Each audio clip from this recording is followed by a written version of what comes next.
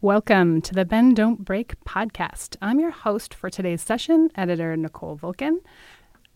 Bend Don't Break is powered by the Source Weekly, your source for news, events, and so much more in Central Oregon. We're happy you've decided to join us today as we talk with some of the people who shape our community. This podcast is powered by Rockin' Dave's Bistro and Backstage Lounge, Midtown's hotspot for bagels, breakfast, sandwiches, soup, salad, and catering. Get in there. Today I'm joined by Dr. Jane Guyn. Dr. Jane Guyn is a world-renowned sex and relationship coach who received a PhD in Human Sexuality. She works with couples and individuals locally and all over the world. Although her work focuses on issues related to intimacy and sex, she also works with people who have fears and or abuse issues related to sex, as well as a variety of other issues that impair their authentic connection. Jane wrote the simple book, Too Busy to Get Busy, and she's also the author of Understanding Intimacy, a column she writes for us here at the Source Weekly. When she's not working directly with couples, individuals, or groups, she spends her time connecting through her blogs, video blogs, and speaking engagements. She's trained as a 200-hour yoga teacher and also enjoys the embarrassing and wonderful experience of doing improv as a beginner. Jane lives here in Bend with her best friend, Jim.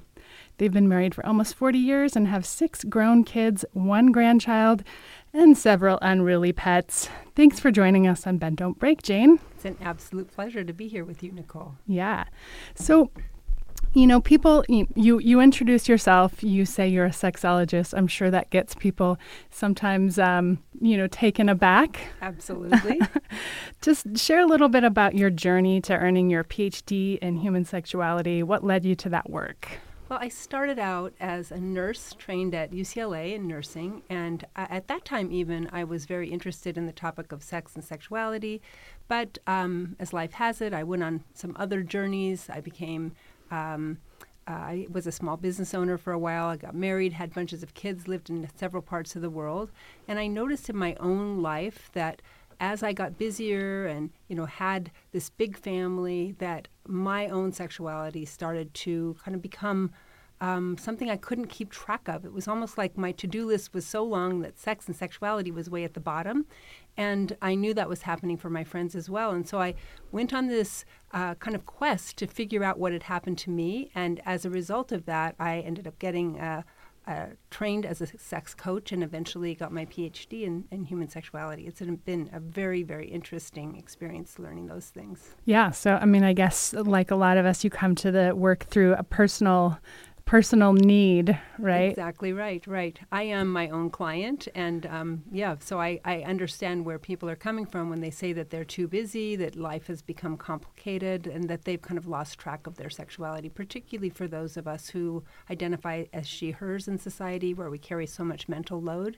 It's hard for us to stay connected to that part that is so vitalizing, but we lose track of it along the way. Yeah. So just before we talk a little bit more about the column and some other things, I was just curious about some of the, work you do with local people. What do they come to see you for? Oh, people come to me with lots of concerns. Some of them are medical. There'll be people in my office who've had medical issues such as urologic issues. They might be recovering from breast cancer treatment or other kinds of medical concerns. But more typically, they are suffering from just the busyness issue that's shown up in their lives. They've kind of grown apart sexually, or they have a libido gap. So one of them identifies as very high libido, the other identifies as low libido, and this difference in their libidos causes them to have a lot of stress and conflict in their relationship. Yeah, I do. I want to touch on the libido thing because I know that you had some writings about that on your website, and that's there might be some interpretation concerns there. But first, I just wanted to, just kind of cover some of the basics of your background. And I wanted to talk a little bit about your book. Now, you've mentioned a couple times the word busy, and that definitely seems like it's, a thread in terms of barriers to intimacy. So just tell us a little bit more about Too Busy to Get Busy. Absolutely. When we are in the middle of life, and as I mentioned, women tend to carry a big mental load in our relationships. This is something that gets discussed on podcasts and elsewhere often these days. We can be distracted. It's hard for us to kind of get out of our heads and into our bodies in a way that allows us to be relaxed enough to be connecting with our own sexuality and with a partner. And because of that, this busyness factor, and I think this shows up in lots of areas of our life. It shows up in eating. It shows up in our inability to kind of settle into other mindfulness-based activities. And it is something that keeps us from living the lives the grounded lives that we could live. And this certainly is implicated in a lack of connection to ourselves and our partner in the bedroom. Mm-hmm. What kind of reaction did you have to the book? When I wrote that book, I was living in Portland, but I'd just come out of the Midwest. So a lot of my background was in Minneapolis area, and it's a pretty conservative area in terms of the social kind of conversations that people have about life. And so I learned how to talk about sex and intimacy on the soccer field with my friends without alarming them so much. When I wrote the book, lots of people told me that it spoke directly to them. There were people who for whom this book was a very revelatory read because they felt like they weren't broken, that they were heard in the book. It's a very simple book, but it really just gives us 7 different ways to look at sex and intimacy without shame, and by giving us this kind of a lens through which we can see what might be going on for ourselves in these 7 different areas so that we can start to solve those problems, take away those barriers. So I guess kind of testing it out on sort of the Midwest soccer mom scene was a success story for you. Right. Talking to my friends on the soccer field, and I know it was kind of appalling that here I was, this soccer mom for sure, talking about sex was off-putting to some people and maybe even horrifying to others. But my intention is to give people permission to have the conversations that we need to have in our relationships before, during, after sex with the person that we're closest to. We have so much difficulty talking about sex at all with that person. And here they are, the person who sees us naked, and yet we can't speak about sex. Right. That's what just reading your column over, I think, are we going on a year now? Uh-huh. I think are we over a year? Yes. Mm-hmm. Okay. So, just reading that column, it only comes out once a month, but it's always, a little treat in our month to get to see what kind of advice Dr. Jane is going to give this week. But a lot of times it isn't about the mechanics of sex. It is about that stuff that you're talking about. And I'm just so grateful. I know your column really started at the suggestion of a reader and a friend of yours. So, just talk a little bit about what your approach was, kind of entering into the column. Oh, it's been such an honor to write the column because my real reason for doing this is to help people who are in a similar situation to what I was in when I started this journey, back, I guess maybe 10 years ago. And the opportunity to speak to people I don't even know who might be having these concerns in their relationships is for one thing, it is, I find it a lovely opportunity to share thoughts that I might have. But what I envision is that maybe if you're listening to this and you read the column, that you sit down over coffee and you say to your partner, hey, here's this lady, and she's in the source, and she wrote this article. What do you think about what she said? This is what the person asked. This is what she said. What do you think? That it would provide the opportunity for people to discuss the topic. Not that I have the only or best answer, but that having the conversations with ourselves, with maybe our partner or a friend, to me that is what the column is about, is helping us feel more comfortable talking about sex in everyday life. Yeah. So for those not familiar, usually what happens is Dr. Jane is asked a question, and then she answers that question, and in such a loving way, and such a, just such a sweet thing that, I think it's no surprise that now the column is expanding, spreading its wings to the East Coast, right. And hopefully you'll see it in other papers going forward. I'm so excited for that journey to get it out there a little more. Me too. I hope that the column is at kitchen tables everywhere, so people can talk about these questions, because these are the questions that many of us have in our relationships. They're the questions that come to us in the everyday life. And how do I please my partner? How do I connect with my partner? What if my partner wants something that I don't want? What want something that they don't want. These types of things are really important for us. And when we don't even know how to talk about them, it's hard to get to the next place in that conversation. Yeah. So you mentioned low libido earlier.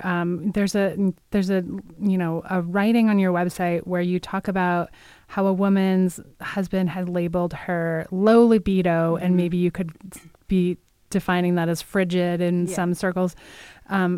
And how that was you wrote about how that was a pretty limited view of what was going on. Yep. What's your initial feeling when someone else calls someone else low libido? Yeah, it is tough because maybe your partner is low libido for you right now. So what that would mean, let's say I'm the person and my partner is low libido for me. That means I don't feel like my partner wants to have sex with me. I don't feel like they are interested in connecting with me. But that doesn't necessarily mean my partner is low libido. It may mean that we haven't solved something together. It may mean that something else is going on with that person. But I can put that, like your low libido, it's almost this shaming kind of labeling that I would put on you if you're my partner. And when that happens to you, then you might end up feeling like you're inadequate, that you are somehow not a sexy or sexual person. And unfortunately, it becomes a self-fulfilling prophecy for some of us, because when we feel like our partner doesn't see us as sexy or connected or fluid or open, we can take that on, and it isn't very helpful. Now, sometimes it's a statement of fact that, okay, I want sex less often than you do. You want sex very often. That could be true. But it could also be that I don't want the kind of sex that you're offering. The sex that we've been having isn't sexy enough for me to want to get naked for that experience. Maybe it's just not quality sex. So there's so many things to ask about the whole libido issue that most of us don't ask. We just say, my partner's low libido, or we might even say, my partner's asexual. Some people are asexual, but it's more like 1% of the population. So it may be that I tell you that you're asexual. This ends up giving you this feeling of being rejected, may make you feel like your sexuality just is misunderstood. And for me, this ends up in my practice, when people come with this, the person who's called low libido often feels hurt, often feels bad about themselves, and it's not usually a good place to start. Yeah, so this person who's receiving that label is feeling attacked. And then what I'm thinking about is now you enter this session, and how do you kind of approach it to not make the other person feel like they're now under attack because they're the one labeling someone? Right. Well, this is such a good question, Nicole. The reason is sex is a shamey kind of space all the way around. So I do a lot of work on Reddit. I do AMAs on Reddit, Ask Me Anythings on Reddit kind of often.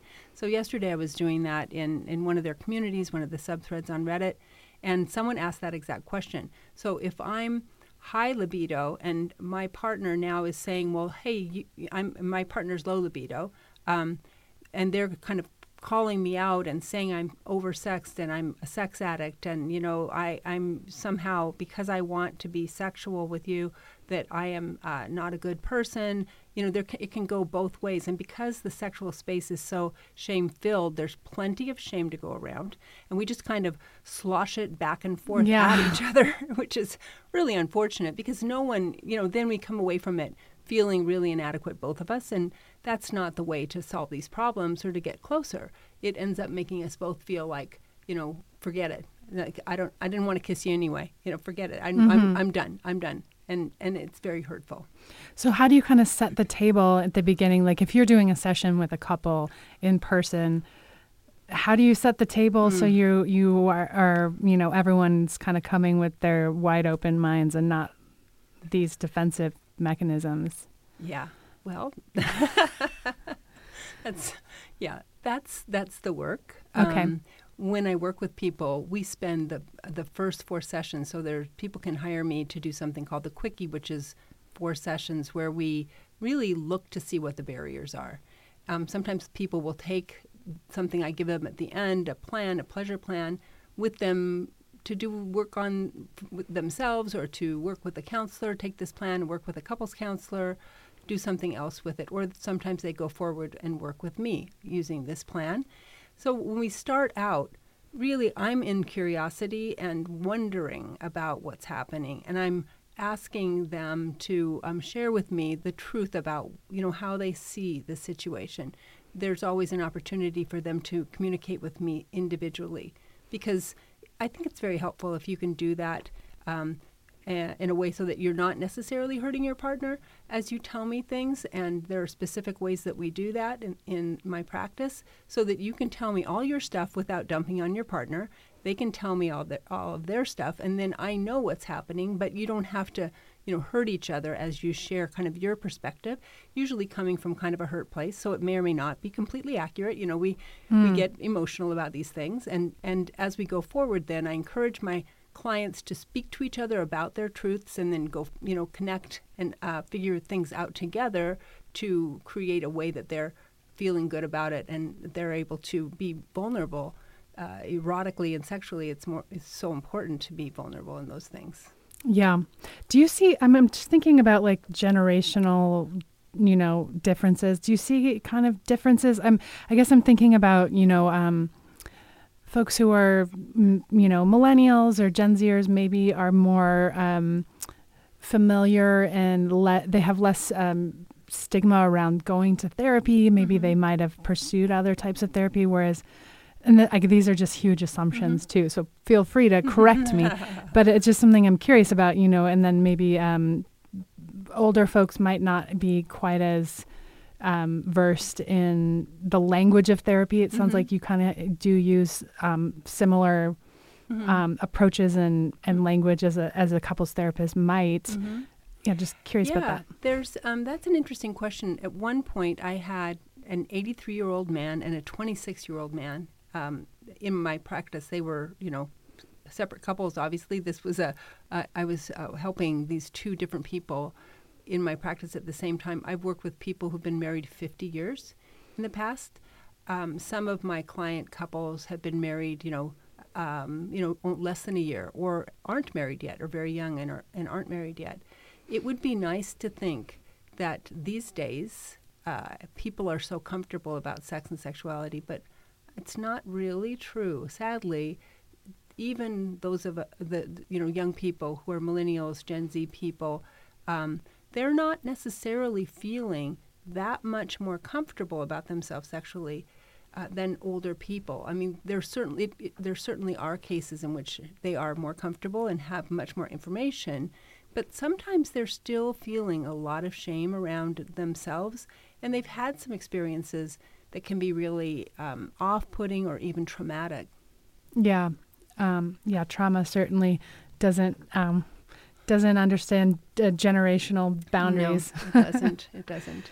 So many of the questions, and I guess I'm making this assumption because, of course, the names of the folks who are asking questions in the column in the source are anonymized. Yep. But I sort of get the feeling a lot of them the questions are coming from women, sometimes men too, but the women who are struggling to connect. It seems like we all have a lot to learn about how men can understand women and vice versa. And of course, for same-sex couples, just understanding one another in general. Right. What are some resources you offer to men in particular to help them understand women?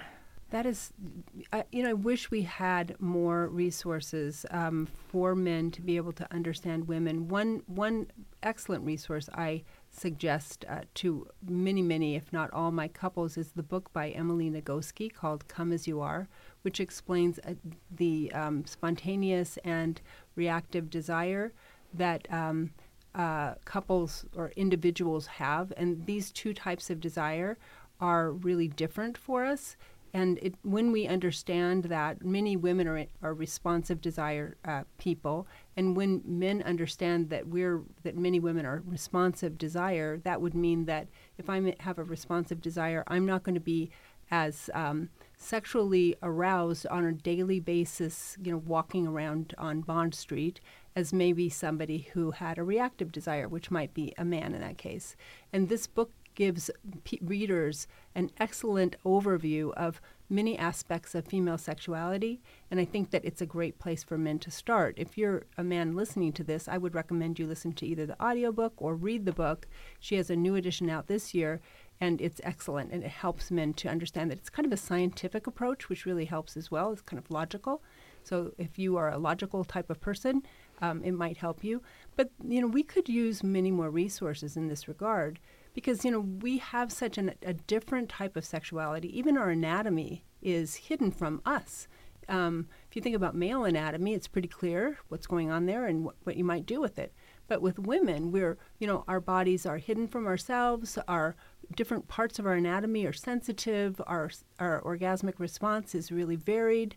It might be tremendously hot for me today for you to do this, and then tomorrow not so much. And so, we can be, I don't know if the word is challenging or if it's just lovely that our partners get to explore us, but it isn't necessarily as simple as it might look for a man to be with a woman, to invite her. Same thing with same-sex couples. If for women together to be together, it's of course then in that case the woman, the partner has a little bit more heads up about what's going on, but it's challenging for men to understand us, I think, sometimes, and that's one of the reasons why we have so many questions coming from women about men. Yeah, certainly we're in a time where I feel like there's a microscope on all types of sexuality and how it's expressed or learned or taught in schools. In places where young people might be gathering, there just seems to be a lot of maybe fears and misconceptions happening kind of nationally. I'm not sure about if that's globally. I'm just curious, what do you wish that we did better in terms of educating young people about their bodies and their needs? Like, what would that look like in a perfect world? Oh, my goodness. It would be very different from what happens now. The idea of being sexual beings would be normalized for us. It wouldn't be shame-based. The fear of touching oneself, the fear of masturbation as a practice, self-pleasuring, as I prefer to call it, wouldn't be shamed. People would know a lot about their bodies, and the education that they received wouldn't be just about things to be afraid of, such as sexually transmitted diseases, unwanted pregnancies, sexual assault. These things aren't unimportant. These are important things, but we never teach young people about any kind of sexual pleasures, any things about their bodies that have to do with pleasure. One of the things that then happens is young people find out about the pleasures of sex and sexuality, and they realize that they didn't ever learn this kind of thing. They were only taught the pieces that were frightening. And, it doesn't necessarily help us as adults or parents. They needed to know all of it, so that when they got out into the world, they were prepared to make better choices. I really think that when young people are taught these things, taught more about themselves, and given more of an open conversation, I don't mean that you have to sit down and specifically teach these things. I'm talking about having an open and honest kind of way of talking about sex and sexuality and the body, and having lots of materials around that are appropriate, age appropriate for young people, so that they can absorb these things and start to feel like they have a vocabulary that they can communicate with a partner and not feel so shut down when they get older. We want them to be able to talk about sex with their partners. Yeah.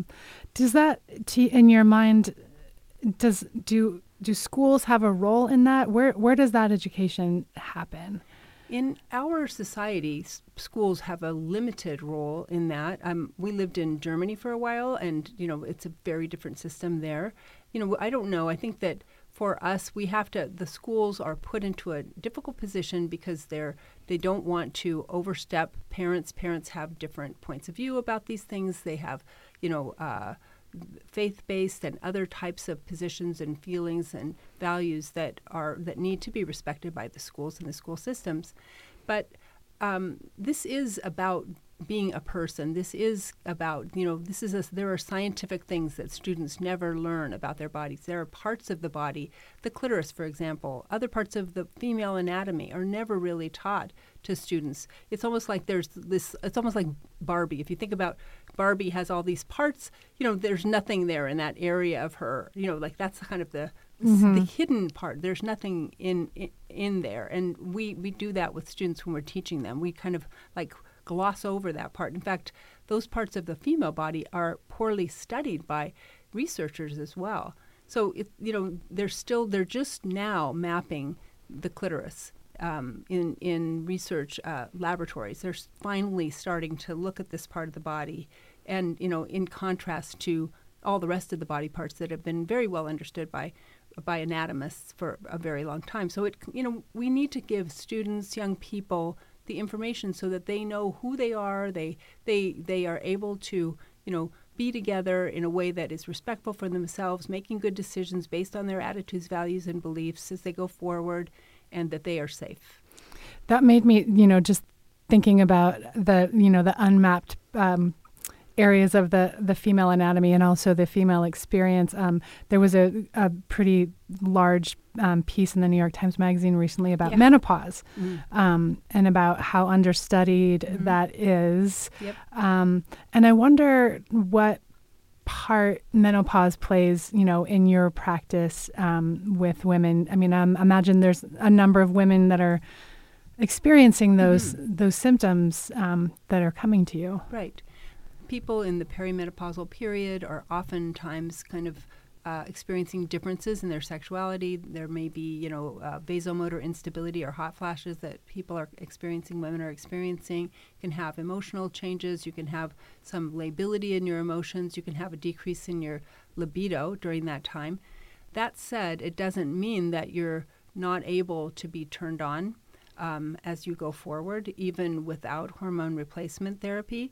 If we had more time to talk, or maybe some other time over coffee, I could tell you the story about a friend who's a medical doctor who completely rehabilitated herself postmenopausally just by some of the fantasies that she had, and ended up having a very kind of juicy body that stayed, youthful and responsive way into her 60s as she, kind of like used her mind and kind of her thoughts about sex and sexuality. She kept her fantasy life alive, even though she was a single woman and wasn't sexually active. So there are things that we can do in ourselves to keep ourselves connected to our sexuality at any age. But you're right that menopause is a big challenge for many women. Some women experience a lot of sexual pain, vaginal pain during penetrative sex, and it can be very off-putting for them and for their partners. And so lots of people do come to me for that, that particular concern. Yeah. I'm certainly, for anybody, who has a partner, you're not always going to get it right. You're not always going to know their mood and right. all of that stuff. But that's such a big piece of this, is connecting just as people and not just with your bodies, it appears. Absolutely true. Absolutely true. And, that is one of the things that's interesting in my work is there's a lot of the time we aren't talking about anything that has to do with naked bodies. We're talking about, honestly, things like the dishes and trash and, imbalances in power and ways that we can support each other in the day-to-day and how to be good partners to one another so that it's worth it. It's worth it to be vulnerable and connect. What do couples, people, what do they gain when they achieve this level of understanding that comes through your work? Oh, that's such a beautiful question. They gain the ability to be more fully who they are, to feel more vitality, to be more grounded.